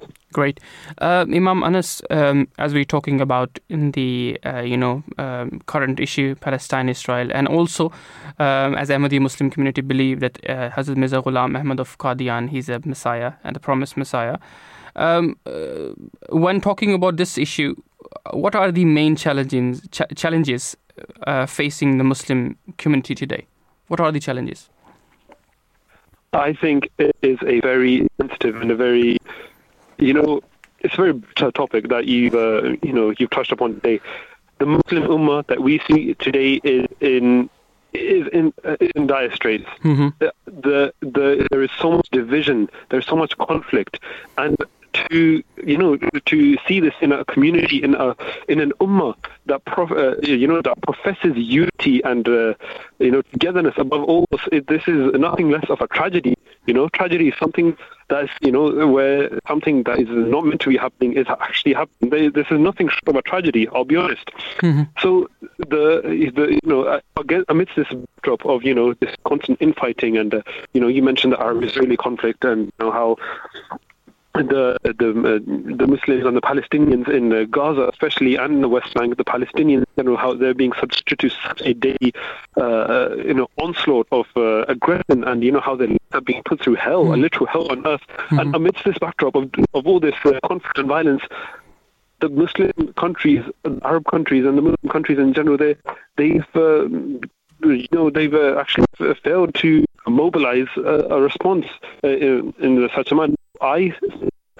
So this situation is actually epitome of the end time, because it's showing that the Muslims, which are meant to be a family, who look after each other, who feel pain when our brothers and sisters are in pain. If that was meant to happen, that is not happening right now, because obviously we are seeing the Muslim countries are seeing the conflict and violence in Palestine, but they're not mobilizing. They've frozen in their tracks. So, and there is so much that they can do, but they're not doing it. So, yes, you're right. This is the times that we are living through. It is absolutely diabolical that the Muslim Ummah is failing to mobilize and to unite against a foreign enemy, which is actually breaking our ranks. You see that the Abraham Accords happened 2 months ago, years ago, and some Arab states are normalizing ties with Israel. So I think all of this forms a part of that.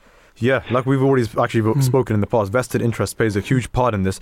But we are talking about the concepts of a Mahdi, a Messiah, and at the moment, just I think last week I was looking on socials, and there is a hadith narrated by Nu'aym bin Hamad.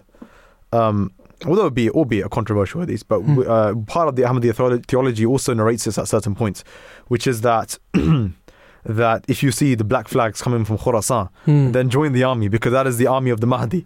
And there are people out there who are suggesting that Khurasan lands between Iran and Afghanistan. So you've got Taliban, you've got Hezbollah, you've got Iran's forces. If they ever stood up with their black flags, and there was a picture going around of Iran raising a black flag on their mosques, and they were hyping it up like this is the time. Of course, nothing really happened. So there are what I'm trying to get to, that there is a lot of literature out there which points to different signs about who the Mahdi will be, what will he look like, what will his job be, and the Messiah likewise. What are some of those signs that within the Ahmadiyya theology you understand, you accept? The Messiah will have to be bringing with him, the Mahdi will have to be of a certain nature, and exactly what he would do, because as far as the Muslims understand it, I think, is that one of the most important things that Mahdi would do is, of course, unite the Muslims, and that is one of the biggest questions right now, that they fail to do that. But within your theology, what exactly are some of the signs? We've talked about the black flag and others, but there are so many more. Yes, so I'll start with the Holy Quran, which is the basic, the Holy Book of Muslims, which all Muslims believe in. And it says in Surah Al-Qiyamah, starting from verse 7, فَإِذَا بَرِقَ الْبَصَرُ وَخَسَفَ الْقَمَرُ وَجُمِعَ الشَّمْسُ وَالْقَمَرُ. These verses of the Holy Quran are stating that they're prophesying a time when the sun and moon will be eclipsed. Now, in aid of this, or in relation to this, there is a hadith, a saying of the Holy Prophet, may peace and blessings of Allah be upon him, where he states that the Mahdi that is to come, there will be 2 signs for him, and then the hadith, it details how the sun and moon will be eclipsed in that in those times. It says inna limahdiyina ayatain lam takuna munzu khalqi samawati wal ard, that for our Mahdi that there will be 2 signs lam takuna munzu khalqi samawati wal ard, that have never appeared before since the creation of the heavens and the earth. And then it says تنكسف القمر لأول ليلة من رمضان, that the moon will be eclipsed on the first of its nights in Ramadan. وتنكسف الشمس في النصف منه, and that the sun will be eclipsed in the middle of its nights of eclipses. And then at the end it says وَلَمْ تَكُونَا مُنْذُ خَلَقَ اللَّهُ السَّمَاوَاتِ وَالْأَرْضِ, that these two signs have not appeared since God created the heavens and the earth. So this is the prophecy that from the Quran and Hadith regarding what the Mahdi, when the Mahdi appears, that these signs will happen in his truthfulness. Right. So what happened when the promised Messiah, Hazrat Mirza Ghulam Ahmad of Qadian alayhi salatu wasalam, when at his advent, what happened? So the first heavenly sign occurred during the month of Ramadan in April 1894, when he had already declared that he was the Mahdi Maw'ud. There was an eclipse of the moon, according to the hadith, on the first of the three possible nights. That was the 13th of Ramadan in 1311 Hijrah, which corresponded to the 21st of March 1894. And there was an eclipse of the sun on the middle day of the three possible days, which happened to be on the 28th of Ramadan, 1311, which corresponded to the 6th of April 1894. But this was not this is not where it ended, because this sign, to reinforce the fact that this is the promised Messiah has arrived, and the heavens and the earth are prophesying to the advent of the promised Messiah. This same sign happened not only once but twice. Once in the Eastern Hemisphere and the second time in the Western Hemisphere. So the whole world was witness to this. And saying this, it reminds me of a couplet of the promised Messiah. It's the couplet goes, Isma'u sawta sama'i ja'a al-masih wa ja'a al-masih, Niz bishnu azami Ahmad imam Qamar. That is, hearken to the calling of the skies. The Messiah has come. The Messiah has come. And then lend an ear to the earth as it welcomes the Imam of the age. Okay, so that is a very powerful statement that you mentioned there of one of the powerful signs of who the Messiah will be and what he will look like when he will come, and kind of what he will do as well. Thank you very much, Imam Anas, for coming on and presenting your views as the Imam of the Ahmadi Muslim community, and we hope to speak to you again sometime soon. Assalamu alaikum wa rahmatullah. Inshallah. Wa alaikum assalam wa rahmatullahi wa barakatuh. That was Imam Anas Mehmood bringing his viewpoint on who the Messiah and the Mahdi will be. And I think one of the underlying points, it doesn't matter what sect you kind of adhere to within the Muslim Ummah, one thing is absolutely unanimous. The Mahdi's focal point will be to unite the Ummah. He will lead everyone in prayer. That will be his first job. Everybody will pray behind him. And that's where we need to come to. What on earth are the steps that the Mahdi is actually going to achieve? He's just going to come and then that's it. Hunky-dory, fix the problem. The Ummah must unite behind this individual. That's the first. That's the first step.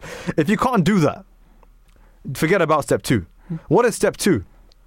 Interpretations come in. Some people say that there will be a war, there will be a fighting. Will that battle be spiritual? Will it be a scholastic debate? Will it be physical fighting?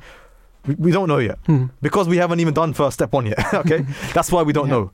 But even if we look at the theology of the Ahmadiyya Muslim community, we know that one of the signs of the Messiah was the Yada'ul Harb, that he would postpone fighting, war. That in his time there wouldn't be any fighting that would take place. But his successors, Hazrat Muslim radiallahu anhu, the second caliph of the Ahmadiyya Muslim community, has also mentioned that there will be advents of Messiahs and Mahdis in the future that will come with Jalal. What does that mean? They may also come carrying a sword if it is needed. So, whether the situation will be resolved through dialogue, diplomacy, whether the situation will be resolved by raising your voices on your prayers, or whether it will be resolved by having to put in some kind of military response, we don't know. But time will tell, because we have not even achieved step one yet. Definitely. Step one yet is to first recognize this individual, and then unite behind him. Everyone pray behind him.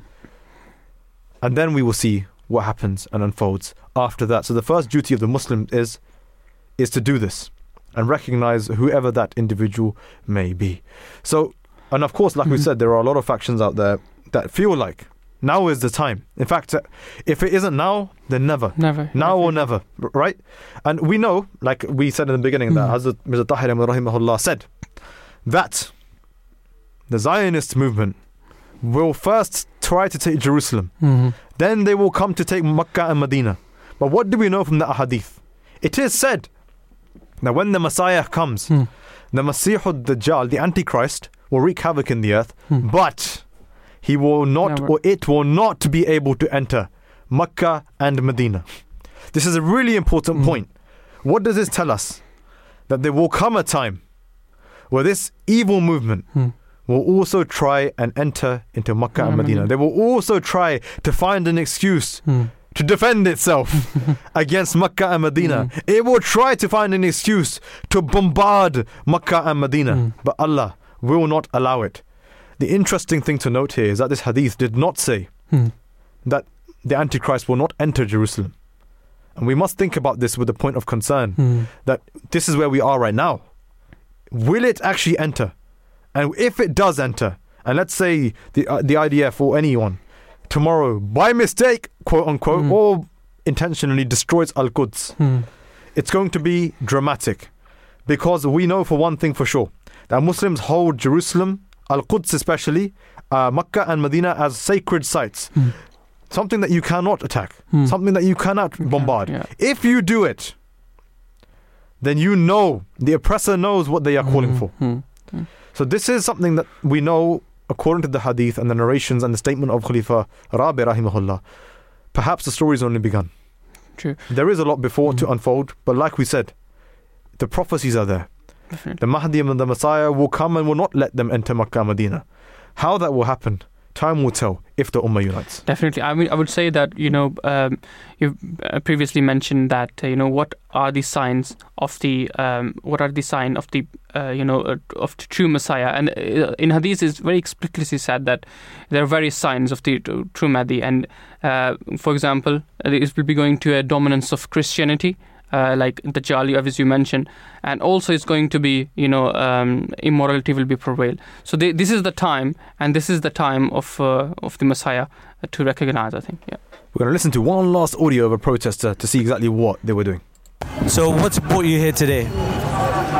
This is the least I could do. I feel like helpless. I feel so sad, so depressed, so stressed, seeing like innocent people, let alone Muslim children, like being killed and nobody cares. So at least we can just show that they're not alone. We with them, we hear them, and we'll never give up until they have their freedom, and hopefully this is sooner than later. Palestine will always be for Palestinian people. An occupation will end, and history tells us nobody can occupy somebody else's land forever. The British Empire, where is it now? I mean, it had to be kicked out, and Israel will end. And I feel it's sooner than we even think. And Allah subhanahu wa ta'ala with us, inshallah. And what's a message for the people of Gaza that are going through these difficult times? What I do for them, what I'm saying for them, what I pray for them, I do supplication. Allah subhanahu wa ta'ala keep them stronger, keep them have faith, don't give up, and keep them keep their heart stronger, because unfortunately it sounds like everybody against them. But Allah subhanahu wa ta'ala is the greatest, and who Allah with will never be defeated, will never be weak, will never be left alone. Allah subhanahu wa ta'ala. That was an interview of one of the protesters, and he's talking about the fact that he has faith, that God will never leave alone the people that are oppressed. In fact, the Quran says that when God intends to destroy a nation, what does he do? He allows them to increase in their transgression and in their evil. Because of that, the rule and testimony of destruction falls upon them. Definitely. And we can see that with the lack of ceasefire, with the lack of remorse for the murder and beheading and decapitation of innocent children, mothers, fathers, families, it doesn't seem like that they are lessening their transgression anytime soon. That's why we need to unite. All of the Muslim countries, they need to unite under the one banner, and we believe that this is the Mirza Ghulam Ahmad of Qadian. He states when stating his purpose, he stated, the task for which God has appointed me is that I should remove the malice that afflicts the relationship between God and His creation, and restore the relationship of love and security between them. Though the proclamation of truth and through the proclamation of truth and by putting an end to religious conflicts, I should bring about peace and manifest the divine verities that have become hidden from the eyes of the worlds. And I would say that this is the time when we should recognize the Imam of the age. And I should encourage all of the listeners to learn they should learn more about the promised Messiah, alayhi salatu wasalam. There are numerous resources. You can go to alislam.org. You can come to any Ahmadiyya mosque, and you can call us in a live show.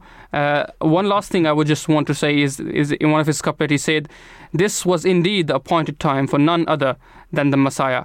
Had I not been appointed, someone else would surely have appeared." Of course, like you've just rightly said it, this is the time for the Messiah, the Mahdi, to appear. And if not now, then when? So the question is, Muslims, stand out, search deep within yourselves and pray to Allah. Who is it? Has the time come? And when you see that black flag being raised, whether it's the black, wherever you see it and however shape you see it, you join it. And this is our duty as Muslims, to really look for that now. And let's pray that inshallah everybody has the ability to do that once we are united as an ummah. Absolutely, we are powerful and we are coming to an end. But I remember, let me give you an example of unity. There was once a time where a French magazine a long time ago wanted to paint a painting of the Prophet Muhammad, peace be upon him. The Ottoman Empire united and said, yeah, are you sure about that, mate?